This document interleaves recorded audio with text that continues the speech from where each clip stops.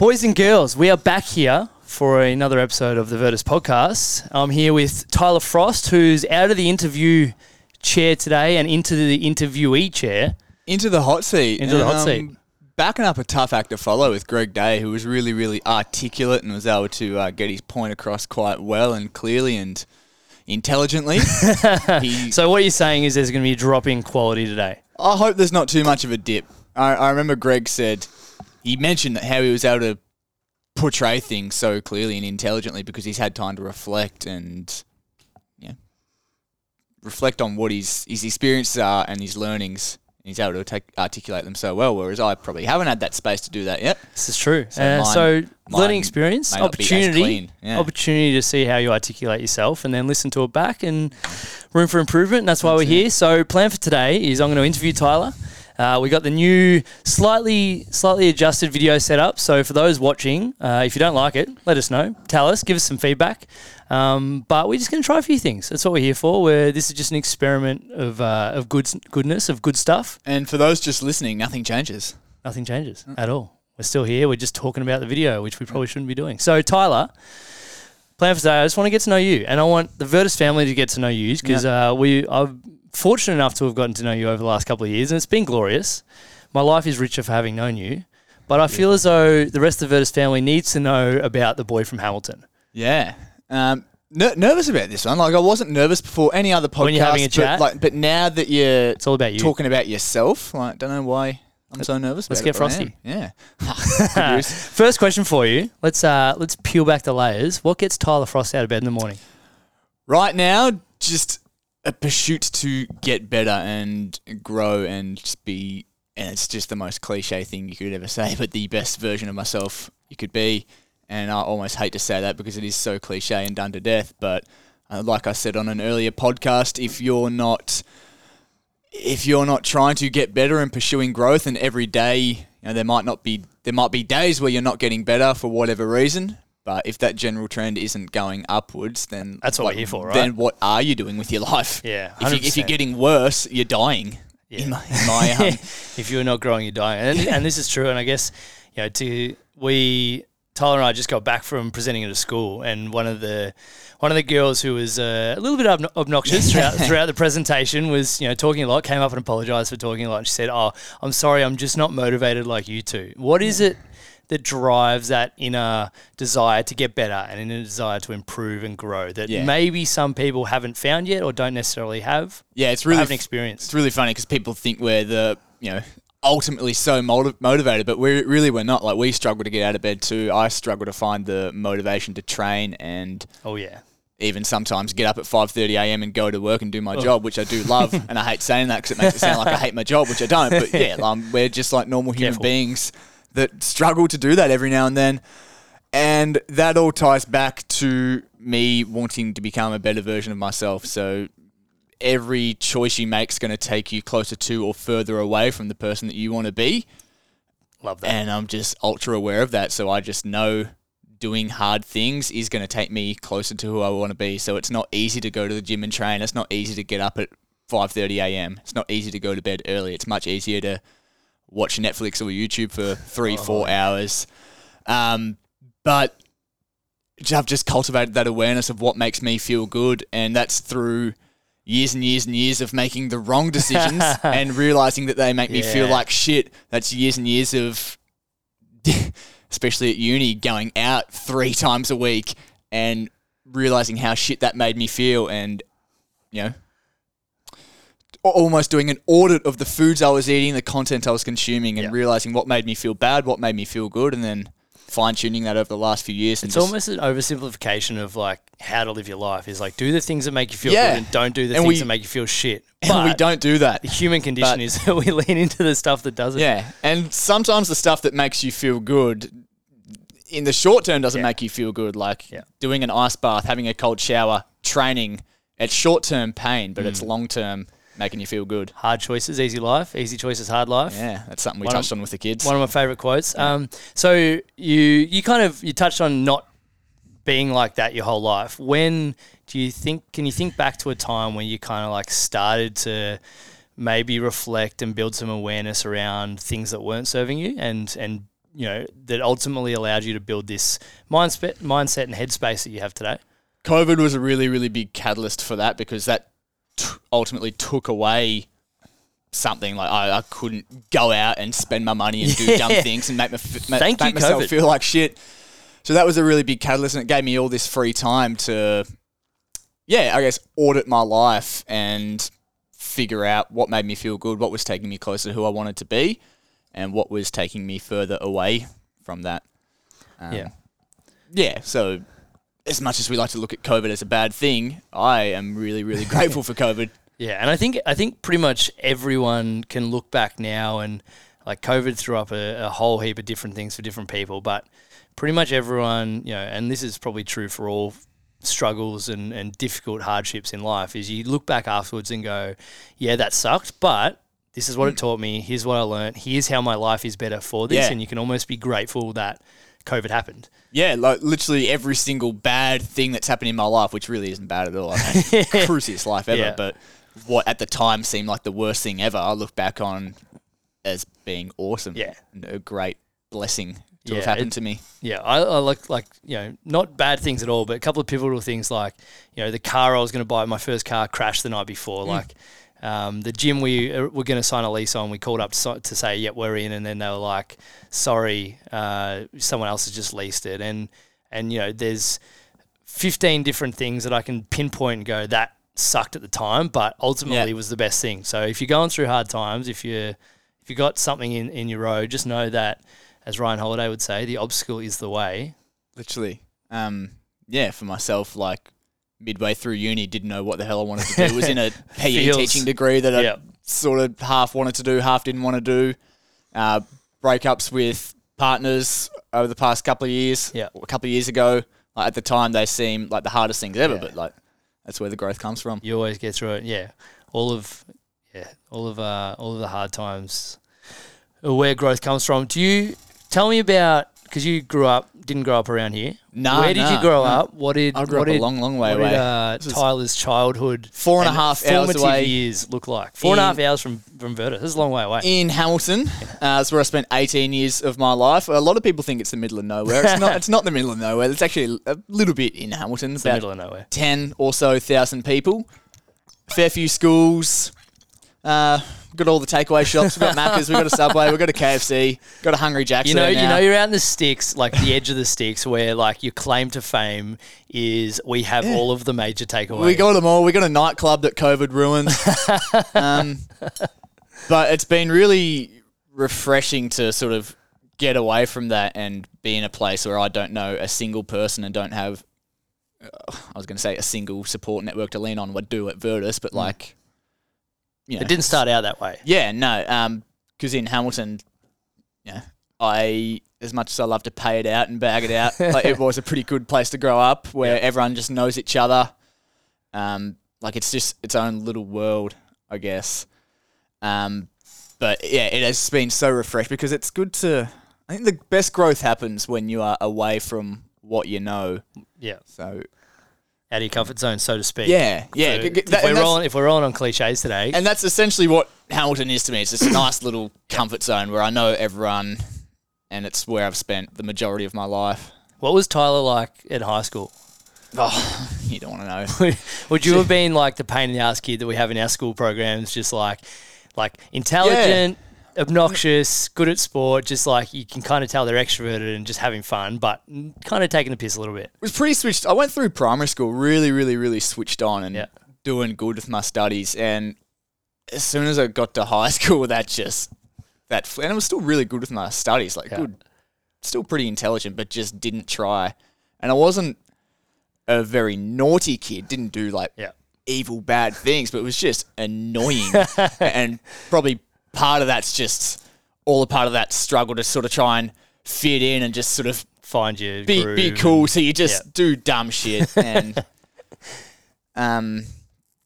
so that probably lasted all the way up to year 12 really. Even in year 12 I was just a little arsehole essentially. And I was doing a health and PE course for 2 years at uni, and I just would have hated to have someone like me in the class. Yeah. Yeah. What was your transition from pain in the ass kid in year 12 through the uni system. What did you study? Because you obviously shifted a few times. What was it like moving from Hamilton to Ballarat? You know, effectively the big smoke if you're going from 10,000 people to... That's it. We thought it was... Because I had a few friends that went with me to Ballarat. So essentially I had a whole support network to lean on while I was there. So it wasn't much of a move at all. So my whole life I've had some sort of support network to lean on. Like in Hamilton, I had family, then your close friends. Move to Ballarat Uni, you've got your friends that have come there with you. Then you're in res, and you have all these other people that have, you know, moved from their hometowns to this foreign place. So you've got all these people to lean on. Whereas moving here, you know, everyone's support networks, relationships are already established, and you're almost sort of the odd one out. Like I've never been the new guy. Yeah. And so that's sort of something that's been really, really daunting for me. What drove you to make that change? Like, obviously there were like the career opportunities and things like that, but like you need to have that internal drive and confidence and belief that things are going to be okay. What was the thing that kind of made you take that leap?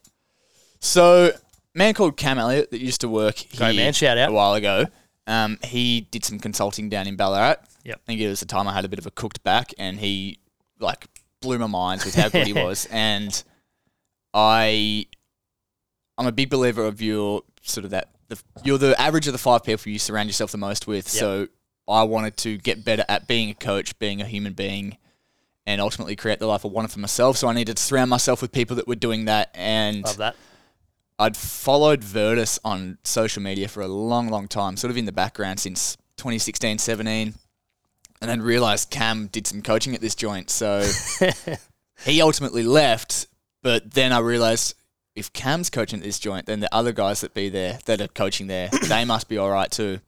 Reached out, did the internship, and loved it. And once the 12 weeks of that finished, I was satisfied, but also unsatisfied. I really, really wanted more.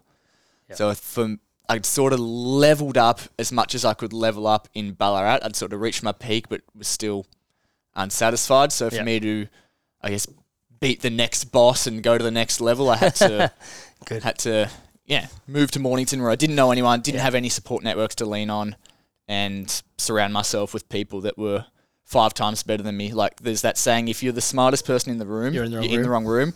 Like I'm sometimes sitting with you and Greg and Mitch, and I feel like a dumbass, but that's the best way to be. I feel the same way. Yeah. I feel the same way. Like I've been so uncomfortable and challenged, and also working with Red Hill Footy Club, which we'll touch on later. Like, I've never really had a team sport role like that. So again, I'm working with these blokes that are bigger than me, stronger than me, better at footy than me. And again, right out of the comfort zone, but that's just where the best growth happens. Because if you're not being challenged, you're not growing. If you're not growing, you're ultimately dying. Oh, love that. So let's go back to uni for a bit. So why did you go to uni? 2, why did you choose the course you did? And then what ultimately impacted your shifting careers to then, get to this point where you are now? Answer to both those questions was because that's just the story I told myself for 10 years of being a kid and growing up. You were going to go to uni. Yeah, going to go to uni. Brother went to uni. Exactly. I'm going to go to uni. Yeah. I just thought that's what you did. Yeah. If I had my time again, I actually probably would, and not for the education side of things. I don't think uni is the gold standard of education, which it really, really should be, and which everyone thinks it is. But for the networking side of things, and for the relationship development and the personal development side of things, and just the life experience, ultimately, education-wise, not so much. Yeah, I think education-wise can differ based off your tutors and the lecturers you have and things like that. And you get fresh, new, and not even necessarily new, but excited, active, lifelong learners as your lecturers. Then uni from an education perspective is brilliant. But if you get the ones that are just doing a PhD and need to tutor, then or the ones that are old and grumpy or a bit of jaded because they've been in the industry a long time. You get those kind of lecturers and you're like, oh fuck, this is bullshit. I'm not learning anything here. And I think because that's an interesting one. Like some people will be like, you don't need to go to uni, which you definitely don't. Other people will be like, you have to go to uni. The way I look at it is uni taught me a lot of things that I wouldn't have learned if I didn't go to uni. And they're not you're right. They're not necessarily the nuts and bolts of the S&C. Yeah, it's not necessarily about that. It's basics of biology and chemistry and things that I probably wouldn't have gone and learned on my own. It gives you that foundational knowledge that then you can build on. Yeah, and just a lot of life and social things too, like learning how to meet new friends. Because you essentially, well, in my case, growing up in Hamilton, essentially haven't done that since I was in prep and year 7. That was that was the last time I met new people. So you're essentially a whole different person than you were when you're in year 7 and grade prep. So you get to meet all these new people, and that's been the same moving here too. I've got to meet new people because I was probably still a little bit of that little shit when I was in my first year of uni. So again, with a new skill set, almost new personality, new persona, you get to meet different people. Yeah, I look at uni as like social element was brilliant, and like almost the learning how to learn, like learning, like journal articles exist, and research exists, and this is how it works, and okay, well this is a part of it, but then also the practical element of it. So you're just from a timeline perspective, you went to uni when? 2016. That was straight out of school. And I'd always told myself I was going to have a gap year too. Like whenever the conversation comes, because when you're in year 12, you'll get asked 1,000 times what you're going to do. And 999 times I answered, I'm going to have a gap year. I'm going to earn some money. And then I actually don't know what made me change my mind, but I did. So I'd planned on going to uni and then was like, I want a year off. And then ended up doing my Cert 3 and 4 and then went, oh shit, I'm going to be studying because I didn't want to study all year because I was playing Stingrays and footy and stuff. And I was like, I want to be a football player. And then I realised that Cert 3 and 4 was more contact hours than uni. But you didn't go straight into an exercise science degree, did you? No, I did 2 years of health and PE teaching. Again, that just ties back into the story I told myself and told everyone else for the 10 years. I'm just going to be a PE teacher.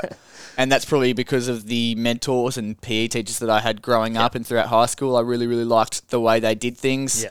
And I just saw myself really flourishing in that role and being a good mentor to kids, which, again, I guess I still am. Yeah, but you just do that in a different way. I just hated how I was so confined to a curriculum that I not so much didn't agree with, but I just didn't like being confined to a curriculum and within the school environment.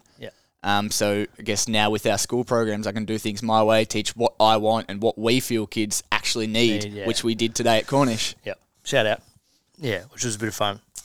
And then what made you, because like, I don't know, I'm a big believer that if you quit your job to move to another job or quit your course to move to another course, that you can't lose, because you either go, oh fuck, that was what I should have been doing, or you go, oh, I'm so glad I'm doing something different now. That's it, yeah, because at the time I was doing a little bit of PT work in Hamilton. So so you already started pretty much coaching. Myself and all my other uni friends that I met, we all went back home to our hometowns pretty much 85% of weekends.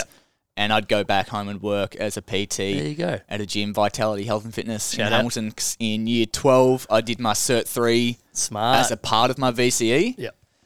And that's where I sort of got my first taste of the industry. And in my social media, in my Instagram, all I followed was all these different S&C accounts. So Christian Woodford was a really, really big one and was a big influence early.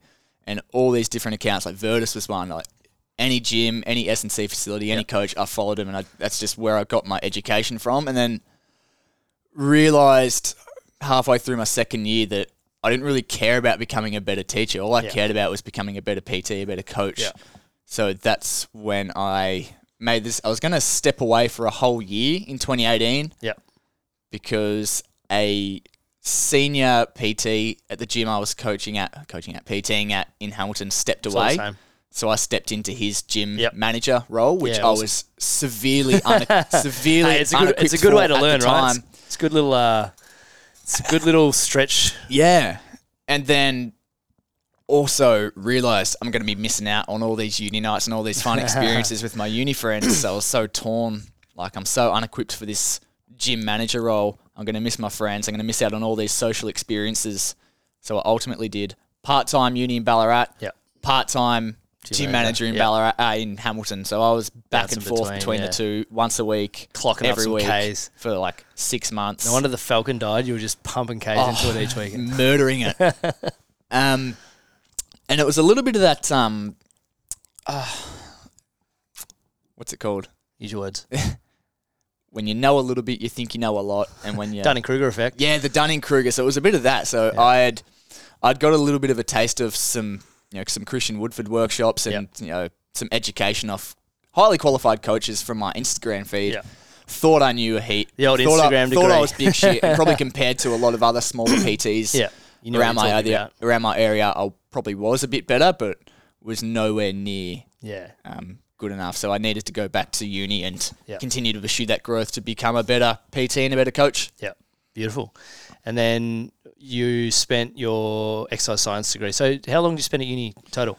5 years. 5 years. Beautiful. Which is wouldn't it was a long time, but had a blast. Yeah. Yeah, you got best of both worlds, right? You had the fun you had the fun getting pissed times. Yep. With also the realization of like, okay, this doesn't last forever and this isn't conducive to the person you want to be. Yeah. What did your work uni balance look like throughout those years in terms of coaching, and because you bounced into a few different gyms, a few different roles? Ultimately just doing the bare minimum of work at uni. At uni and also work to fund my uni lifestyle of getting pissed and doing whatever else, and loves a beer, loves a beer, not doing much study. And ultimately, eventually put the pieces together and realized how shit that made me feel. And then, as I said, throughout was COVID, there a moment, or was changes. it just a gradual just change? A gradual, just got worse and worse and worse. And I don't want to say mental health stuff because I don't think it was that bad, but like just realized how shitty. Right? You're feeling and how shitty your health is. Yeah.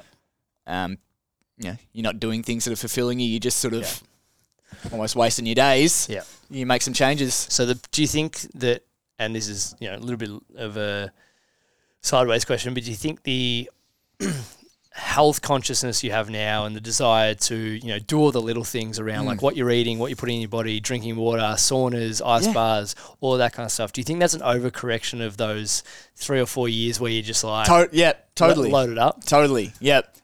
And in that pursuit of health, which we might dive into later, which is what I did last year when we had COVID again, like ultra dived into health for like 3-4 months, and I think the stress of dialing on health so much actually fucked my health even more.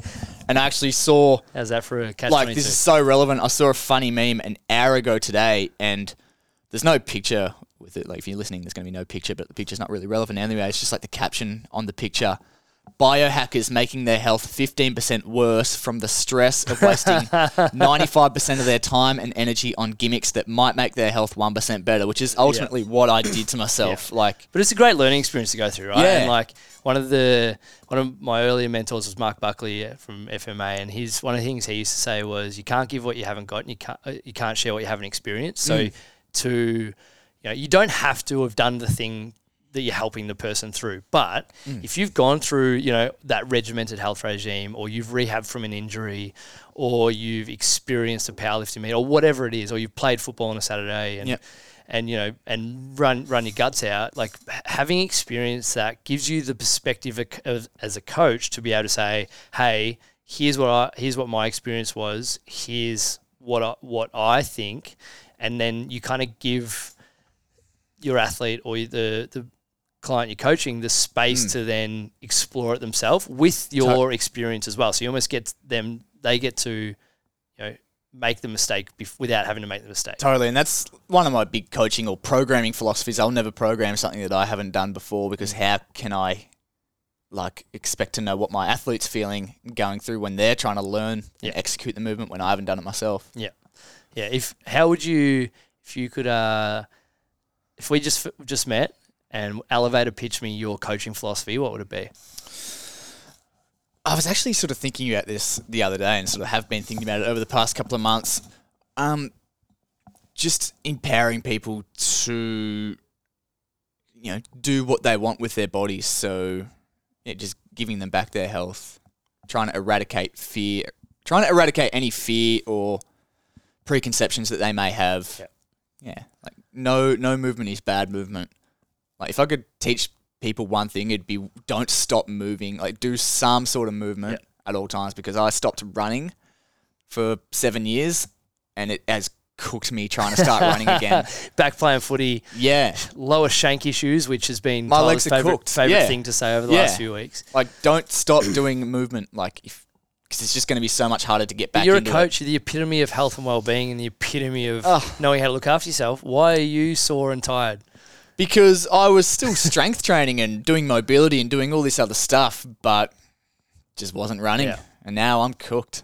trying to run again. And I think, like not to not to steal an answer to your question, but almost like the goal of a gym training, a goal of a training program in the gym, outside the gym, whatever, the way I look at it is should be to build capacity to do all the cool shit you want to do. Yeah. And, if potentially going back to playing football or, playing golf when you're older or running a marathon or, going hiking with the kids, if that's part of what you want to achieve, then what you do in the gym should drive that and gym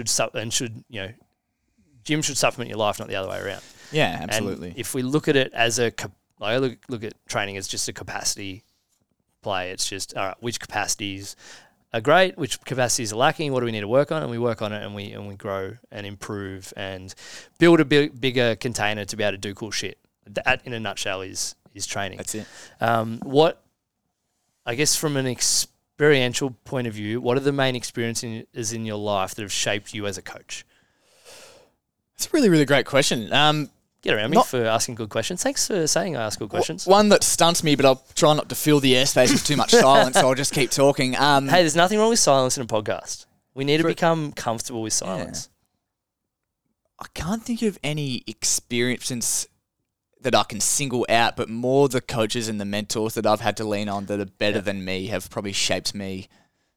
And I'm a big believer in learn off as many different people as you can and don't get married to any one sort of system of beliefs or any one coach's teachings, because there's so many different things you can pick off each different one. But in terms of experiences that have shaped me, probably just that whole 5 years at uni and auditing my life and figuring out what makes me feel like shit, what makes me feel good. Yeah. Leaning into those things that As make me feel good. Task for everyone listening or watching is just, if things aren't the way you want them to be, write down all the shit you do and audit like what things fill you up, which things take energy away, and do more of the shit that fills you up. There's a Dalai Lama quote, which I'm going to butcher because I can't remember it word by word, but it's almost like relinquish the things that make you suffer and acquire the things that make you feel good. Yeah. That's probably the experience that has shaped me the most, just realising what makes me feel good and what doesn't. I've always loved the quote, and again, I don't know who it is, but before you try and heal someone, make sure they want to give up the thing that made them sick. Yep. And and I think it's more powerful. I had this conversation with the footy boys the other night. We're about to run through a big block of training and, to get us primed for finals. And the most important thing we can do isn't necessarily to do the hard work. It's to take away the stuff that takes away from it. Yeah. So the late night Netflix binges or the shitty food on a weekend or the 7 beers after a game of football, like that stuff has its time, has its place. But if you want to make the most of the opportunities you're given, you need to take those things away, sacrifice. And life shouldn't just be about sacrifice, right? Like life, you should be able to enjoy the shit you love to do. Like I'm sure you had some fucking ripper nights out in Ballarat.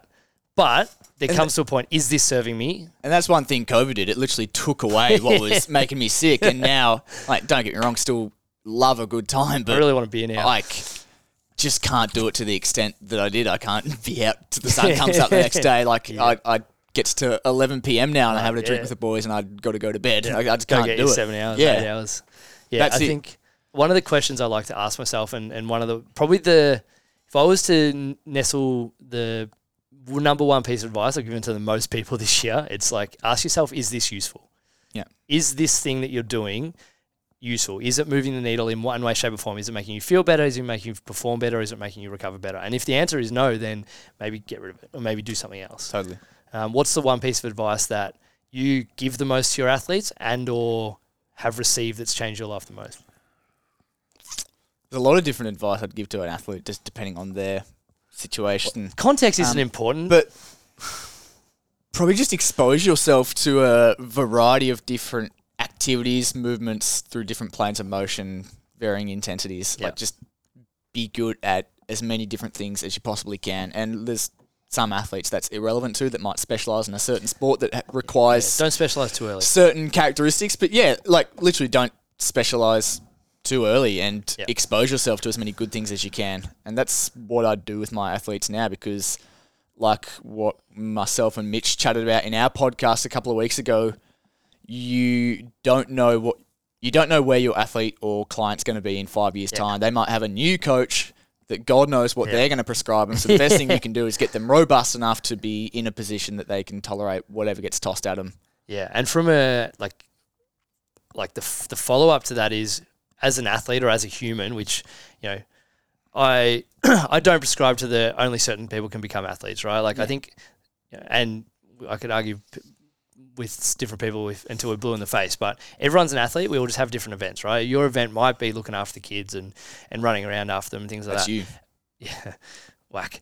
As soon as you stop doing things, and as we get older, we stop playing sports, we stop running, we stop swimming, we stop riding our bikes, we stop doing the things that allow us to move. And there's that whole myth that your metabolism slows down as you age. It doesn't slow down because you age; it slows down because you slow down. Yep. And the ability to maintain that childlike enjoyment out of going for a hike, going for a walk, going for a run, kicking the soccer ball, football around, doesn't matter.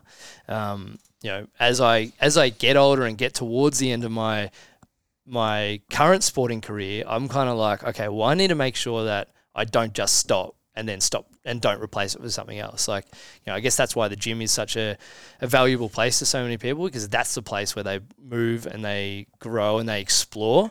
But don't stop doing it in the real world, because when you stop, like you said before, when you stop growing, you're dying. When you stop moving, you literally start dying. You're deteriorating. Yeah, and we spoke about this in our podcast, right? Like what happens with early death in terms of lower body strength and foot speed.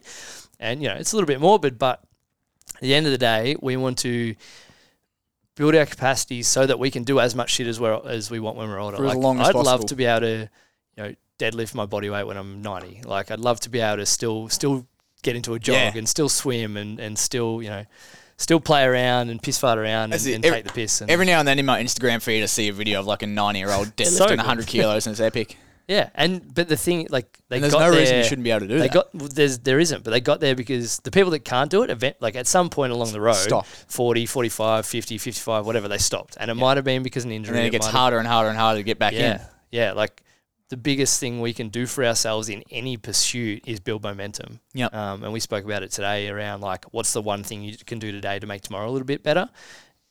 Whether it be work, whether it be community, whether it be health, doing something today will make tomorrow easier and build your capacity, and you just do that every day. And eventually you're going to die, but ideally you've had a fucking ripper run along the way and you've been able to do stuff and you're not, stuck sitting down incapacitated because you stopped moving and stopped exploring good things. Totally. The same thing can be said for reading and for connecting with other people and building relationships and things like that. So now that you're well and truly entrenched in the Virtus system, we'll talk about the learning experiences you've had along the way in terms of internships and courses and things like that. What does the future growth for Tyler look like? Love to delve into some business stuff. So one area of my life that's still quite poor is the sort of financial literacy, business literacy side of things. Still living fortnight to fortnight. Read the books I gave you yet? At 24 years old, I didn't think I'd be doing, but here we are. No, haven't read the books I've been given yet. We'll get there. And that's just all a part of priorities and making time for those things. Yeah. Business development, because ultimately I want to be free to do whatever I want, whenever I want, not having to worry about money. And this might sound a bit excessive, but if I wanted to, I'd want to be able to fly to Italy tomorrow. I'd want to be able to fly to the UK tomorrow and see my mates without a worry of having to do a coaching shift, without a worry of, am I going to have the money to do this? Hypothetically, I'd want to be able to do that.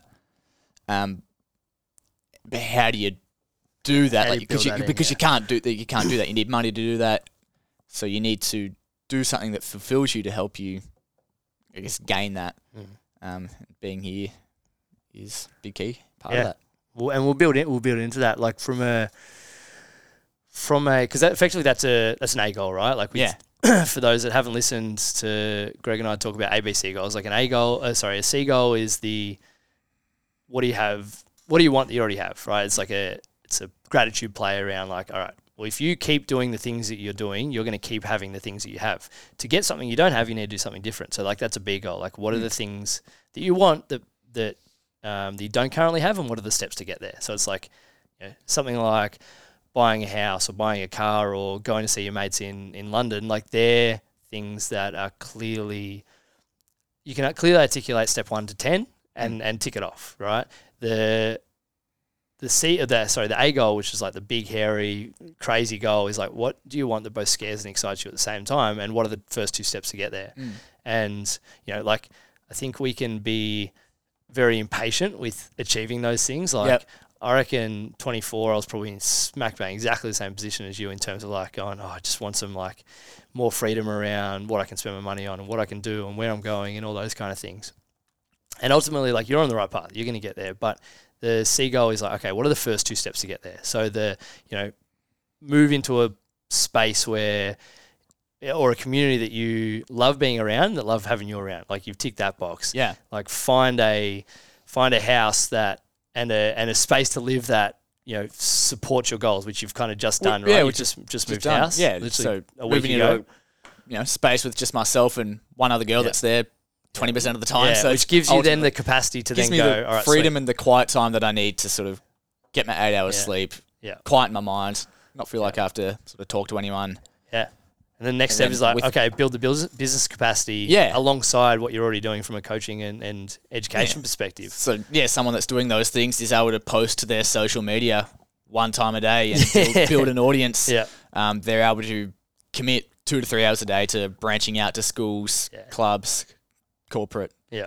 And I think that's the key for anyone achieving what they want to achieve. And, you do this brilliantly with your clients, is just like, all right, you set out a path, you follow that path, and you be patient with it, and make sure that you have opportunities to reassess and assess and iterate what it actually looks like, and then reiterate when things, when you don't feel like you're making the progress or you're not connecting with the right people or things like that. Yeah. If there's something you want, look at someone that's already achieving that and don't ask what are they doing now, but ask what they were doing when they're in your position. Because you look at The Rock, who's jacked. Shout out to The Rock. And eating 10,000 calories a day. I don't know how many. To get like The Rock, you're not going to eat 10,000 calories a day straight off the bat and train twice a day. You're going to do what The Rock was doing when he was your size and shape. This is true. I don't know if The Rock was ever my size and shape. I'm too much of a pretzel to be like The Rock. But yeah, like who are the people that you've looked up to over the years and learnt off, and who do you look up to now? Because I guess that, like, who you aspire to be, like, doesn't necessarily have to be like a hero, but we see elements of what certain people do and we go, oh, I love this person's ability to communicate. I love this person's, ability to create content or whatever. Who are those people for you? That's it. Like, your parents put the steps in place when you're 0 to 18, and then you go and branch off, and then people that are in positions that I want to be right now, it's people like yourself, Greg, Mitch, that have been doing what I want to be doing for a fair few years, and they're doing it really, really well. So that's why I come here and surround myself with you guys. Thanks for the pump up. People like my coach, Alex Sandalis. Need to get him on here at some stage. I've invested, when I was in uni, in going up to the Sunshine Coast to learn off a man, Jordan Potts, who at the time, still is, one of the leaders in junior athlete development. Because at that time, that was an area that I really wanted to dive in, and still am quite keen on that junior development. Building a good, solid group of young athletes under your charges here. Oh, yeah. Early days, Christian Woodford was one, and as much as I've sort of drifted off now and don't, my coaching style has changed a bit. It was one that early days sort of set a lot of the foundations for me. Done massive things for young coaches over the last 10 years. Yeah. And they're just a few off the top of my head. Like, I could rattle off so many more, but I'm actually sort of drawing blanks at the moment because there is so many. Yeah. And I guess that's a good way of like looking at your development, right? Is like you've got kind of the different areas of your life that you want to improve. Like there's the resilient side where you kind of look at like your ice baths and your Wim Hofs and people doing that stuff, and then you've got your coaching side of things, and you've got your education side of things, and your financial side of things. And obviously, they're all intrinsically linked. But do you have like a system or a process that you follow to kind of go, okay, well, what do I need to work on now? The funny thing is, I don't. Like, that's probably one thing I'm probably lacking, is just really, really clear-cut systems and processes for everything in my life. And I'll come to a sticky point in my life, which I was at a couple of weeks ago, and a lot of shit was going on with the house, and work was busy, and I wasn't getting anything done.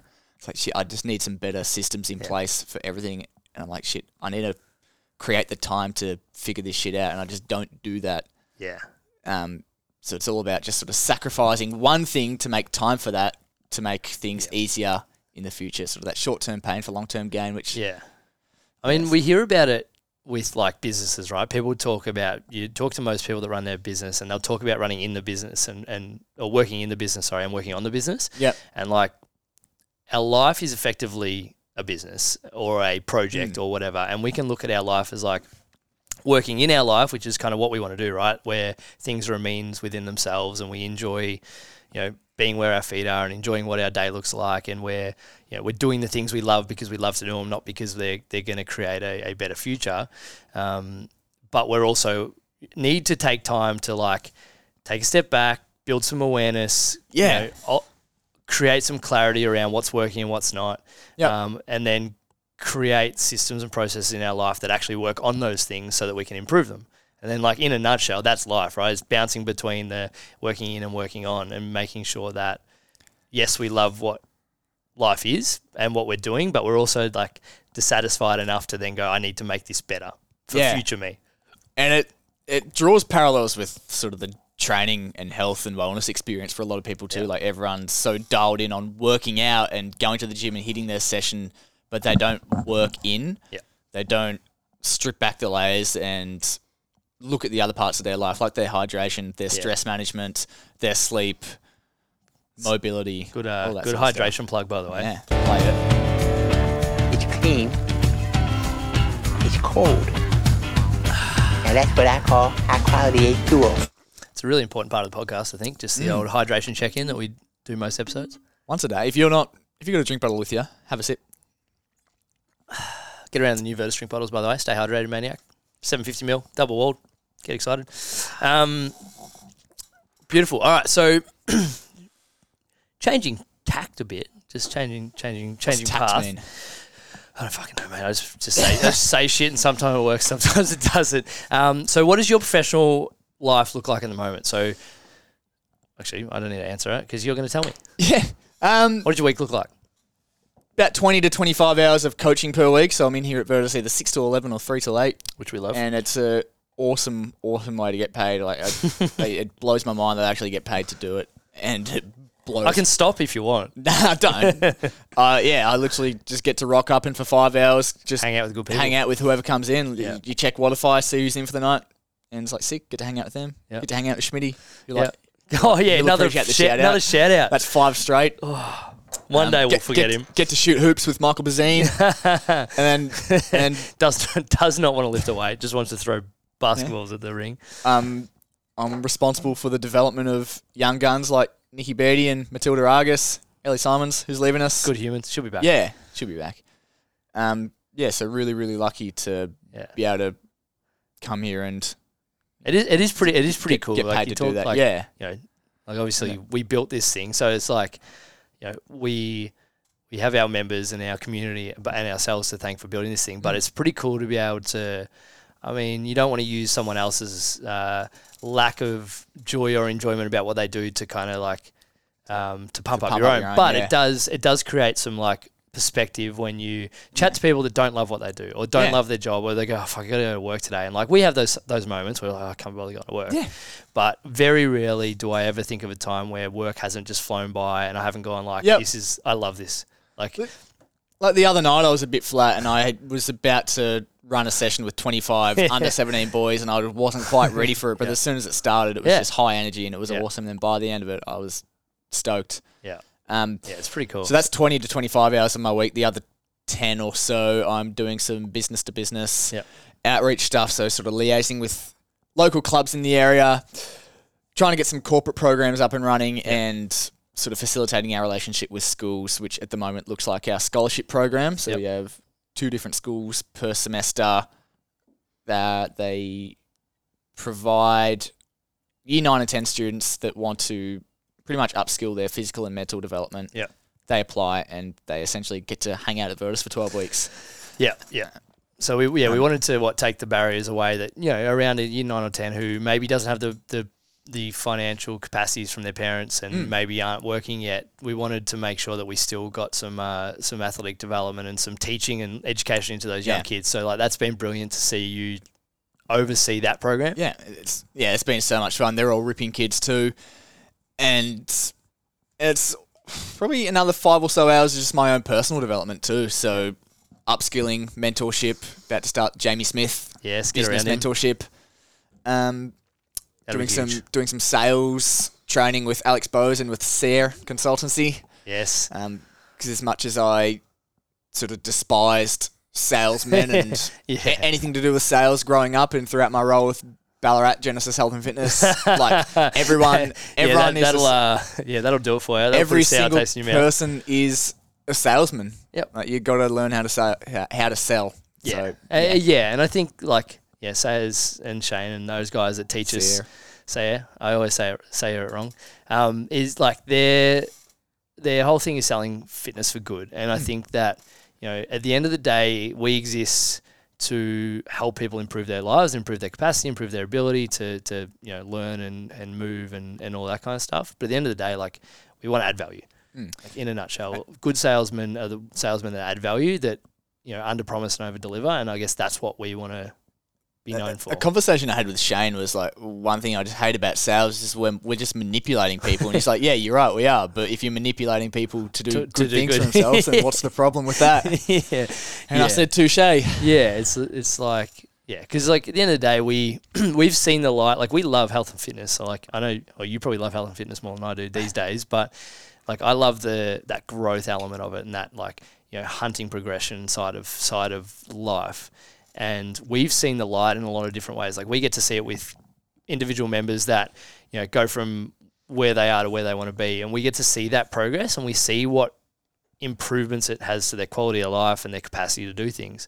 And we kind of want that for everyone. It's like when you read a really good book or watch a really good movie, you're like, oh, everyone in the world needs to see this movie. And I feel like this around kids, right? I'm like, now that I, not sleeping all that well, but just experiencing the unconditional love and the beautiful things it does to your life. Like, I think I said to Mum one day, like, do you love me as much as I love these guys? And you kind of like understand why your parents have done so much for you. And it's brilliant, because it's like, and now I want all my friends to experience that. And I know they will in their own time, but it's like, you kind of want to force feed people, but people will do it in their own time. But I think as a coach and as a salesman, in a nutshell, like, your job is just to facilitate greatness, facilitate good things. And, in the last few months, I've been heavily sort of working on myself too, and seeing some really good gains in strength, physique, just general health. Not running. And not running. That's deteriorating. We'll get there. But not realizing how easy it is, because it is a slog and it's a daily battle. But realizing how simple it is. Yep. It's like, shit. I've got to pass this on to other people. Yeah, and I think you said it before, but like, it's a simple thing. Like, everything you do is taking you one step closer, one step further away from the person you want to be. And like, that's the person, the athlete, the father, the partner, the friend, the son, like, or daughter, everything you do takes you a step further and a step closer away. And like I said to the kids today, is like, you're not gonna hit that target 100% of the time, right? It's probably going to be more like 80-20 or 70-30, but the closer we get to that, hitting it as often as we can, the better your life gets. The bigger, I've said this word 1,000 times this podcast, but the bigger your capacity grows and the more you're actually capable of and the more you can be. Like, one of my goals for the next 12-18 months is just to like empty my calendar effectively. Is like similar to what you want to achieve. You can't do it because I need you doing things so that I can empty my calendar. But we'll build that into. I'll find someone else to replace me. But that's it. We'll eventually keep leveling it up and kind of cultivate that environment here where we can do that. And that comes from doing the work first. I think a lot of people want to skip that step or almost like go. Yeah. Everyone's looking for a shortcut. Yeah, and they don't exist. Nah. They don't exist. Like, what's the Naval Ravikant quote? It's like, love, wealth, and house full of love. House full of love can't be earned. They can't be bought. They must be earned. I've just butchered it completely, but that's all right. You get the idea. Get the idea. So you need to earn this stuff. You need to earn good things. On the pursuit of growth and financial freedom and freedom of time to do what I want, I've sort of, in a way, got to sacrifice those things and really dig down and hustle for a little bit. But I know it's only short term. Yeah, I mean, I look at like our life have a lot of parallels and a lot of similarities. And like, I look at now, I can kind of, I'm obviously at footy a couple of nights a week, and and it, I work Monday nights at the moment, and I spend the rest of my nights like putting the girls to bed and doing dinners and helping KP with that stuff when I have the capacity to, and like I've kind of built that in by, there were countless nights where early on Virtus, I slept at the gym and was, we used to be here till 10 o'clock most nights. And before we built a coaching structure that actually allowed us to refuel our minds and our bodies as coaches, because we were just like, it was the Wild West back in the day. But we kind of, in a way, you've kind of like paid your dues. And I don't think people going through that now have to suffer because you suffered. I definitely think like my job in a nutshell is to make sure you guys don't have to go through those things and that you can experience the good things that we get to experience now because of, not in spite of, the difficulties that we had to go through to build this thing. And now you guys get to, you and Mitch and Jazz get to experience it in a different way, but then you get to make it better for, whoever comes after you. Like, one of my big hairy goals is for Virtus to exist without me, but not only exist, is to continually level up and grow and evolve without the need for my input, which it's already doing in a bunch of different ways. You definitely don't. but that's the best part about it, right? Like the ego that drove a lot of the things I did 5 or 6 years ago doesn't really exist anymore, and it exists in different ways. Like I was talking to a couple of the older boys at footy the other day, and my enjoyment out of football comes from seeing the younger boys do the stuff that I used to do. And like, it's a hard transition to go from like, being the guy that everyone needs for different things to then being like a part player or on the side. But it's like, it's so much more rewarding seeing other people succeed because you were able to like lay down the path in front of them. That's kind of the way I look at it. Great. Nothing from me on that. Nothing from you? No. All right, good. I'm going to have some more water. I'm not going to press the button again, though. So I guess the last, we're at 51 minutes. That went quick. So the last like kind of 7 or 8 minutes, I'm just going to like throw a bunch of questions at you. We've obviously done the quick fire 30, already done with Mitch. So that'll be out in a couple of days time. Wednesday night. So hopefully this goes out Sunday night and that goes out Wednesday night. But what are you most excited for? Just to see how much better I can become. Like, just the limit does not exist, so I just want to see how far we can push it. Like, love that. Like, I look back at 2 years ago and then look at myself now compared to 2 years ago and look at how much better I am. It's like, shit, I wonder where I'll be this time next year, and then the year after that, and then the year after that. It's exciting. Yeah, that's pretty cool. What are you most proud of? This is probably a bit cliche, just myself, my own development. That's good. Yeah. Sounds like potential. Bit Ted Lasso. Yeah, good.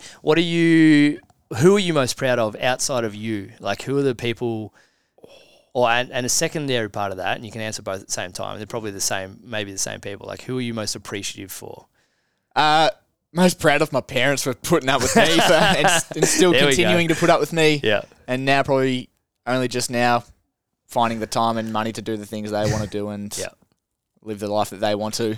Yeah, I've probably delayed a good decade because of me. Sorry. Yeah. Sorry, Mum and Dad. I think you become an adult. You were talking about this morning with the kids, right? There's 16, 17-year-olds. There's like 60, 70 of them in a room, and we're kind of, I'm talking about the things I've learned over the last decade, and you're talking about just becoming an adult and things like that. Yep. I think the moment you become an adult is the moment you realise your parents were right about most things, and you're like, yeah, I was a fucking idiot. Yeah. Yeah, I've been legally an adult for 6 years now, but only this year, the past few months, have I really started to feel like one. And a big catalyst for that has been, yes, that one, but also, two, not spending any time at all, really, with the people you love most. So that's, your family, then friends that I'd never really see anymore at all. Yeah. Yeah, ever. Just takes time. Who was that? That was Gregory. Oh, what a great man. Yeah, perfect. What's the best piece of advice you've been given that you've received that has shaped who you've either become or an action you've done or what you've done? Hello, Greg. Sauna jocks. Oh. They're yours? No, not mine. I don't know if this is the best one, but this was a bit of a funny one that I got when I was on placement at Exalto Performance on the Sunshine Coast with Jordan Potts.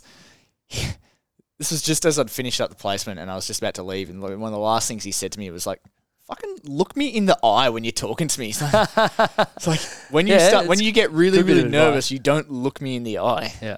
So now... Well, I haven't noticed that, so... Yeah, I've been thinking about it hard for 3 years. Every single moment. Yeah. So if you want to get trust from someone or really build a relationship, like look them in the eyes. Yeah. Now I'm just going to fucking eyeball you for the rest of the podcast. And you can't do it too much because it gets weird. But, it does get weird. But that connection and that ability, like...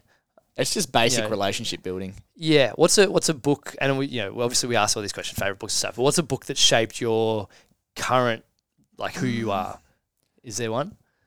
Not so much. I really, really like, I can't say it shapes me too much, but it's one that I think everyone should read. It's How to Win Friends and Influence People. That's another just really basic relationship building, just being a good person, basic life skills sort of thing. I can't say it shaped me too much, but I think everyone should read it. Yeah, I think it just gives you a kick up the bum for the stuff that you already know. Yeah, it's like it's a reminder of the stuff that you know is important. And that's like the look people in the eyes, address people by their first name. Yeah, all of that kind of stuff.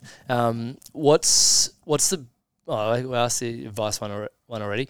We didn't talk about football, Red Hill. What is... So how did you find yourself down up to the hill rather than to the Stone Cats? To the Stone Cats. Which is heartbreaking. Better blokes. Yeah, I'm not... I deal with Stone Cats every single day at work. Emotional, Dan! They essentially did a 12 or an 8 week block of pre-season at our gym. Yeah. Their S&C was leaving to go and join the army. Yeah. And was wondering who's going to fill his gap. He asked Mitch. Don't know why he didn't ask Mitch straight away. He asked Mitch, and Mitch said, why don't you just ask Tyler? Yeah. And so that's been an awesome stepping stone for me to, one, meet new people. Yeah. And to, again, develop that coaching skill set and get out of my comfort zone, because being in a team sport environment is not really something I've ever been interested in. It's just different. It's different very different to the private system. Yeah. And I've never been an incredible footballer, so to now be in that environment, be a leader at a football club and have to tell these blokes that are better at footy than me, stronger than me. Here's what you need to do. Yeah. Like that's been really daunting, but also a great challenge. That's awesome. It's been brilliant to see, because I remember when you first said I'm moving to Mornington, I was like, I got to help you find a job. I tried to get you a job somewhere else. You're like, I can't work there. Yeah, fuck that. And then you eventually obviously started working here and stuff, and then so a lot of your life has been like wrapped up in Virtus, which has been brilliant for all of the growth and connection that you get from that. Yeah, but it was almost and it's also that same thing of growing up in Hamilton and then moving to Ballarat with half the people I knew. Like it's just, if you came to the Stone Cats, the same people. Yeah. If you came to the Stone Cats, it'd be like same circles. It'd be an echo chamber. I had to go and which I think, and people. I remember being super stoked for you that you did that, because it's like personal growth, meet new people. Yeah. Plus you get to run your own show there. And that's been really hard too, because they're all blokes that have grown up, played junior footy together. Yeah. They've all got their really strong relationships within the club. And again, I'm the new guy that still struggling to try and fit in, but that's just the challenge wherever you go. What advice would you have for someone that either wants to change career or wants to change clubs or wants to move somewhere different? What advice would you have for them if they're kind of like on the edge going, I don't know if I should? Does it align with your values? Does it take you closer to who you want to be? If it does, do it. You'll make it work. Oh, and on that note, any more for any more? Give me a prompt. One more prompt. What's your perfect Sunday afternoon look like? Perfect Sunday afternoon. Wake up, catch a sunrise, have a coffee. It'd be summer. Yeah, good. Grab a coffee. I mean, I love this part of the world, but this like 2-month period sucks. And it's good for us because we need it. We need the cold to appreciate the warm. But I tell you what, I could deal with some sunshine at the moment. Yeah, I'd catch some sunshine. Yeah, good. Love that. Get your sunshine. Any more for any more? Get your vitamin D. Drink 3 litres of water, please. Eat nutrient-dense food. Get 8 hours sleep. Goodbye. Have a good day.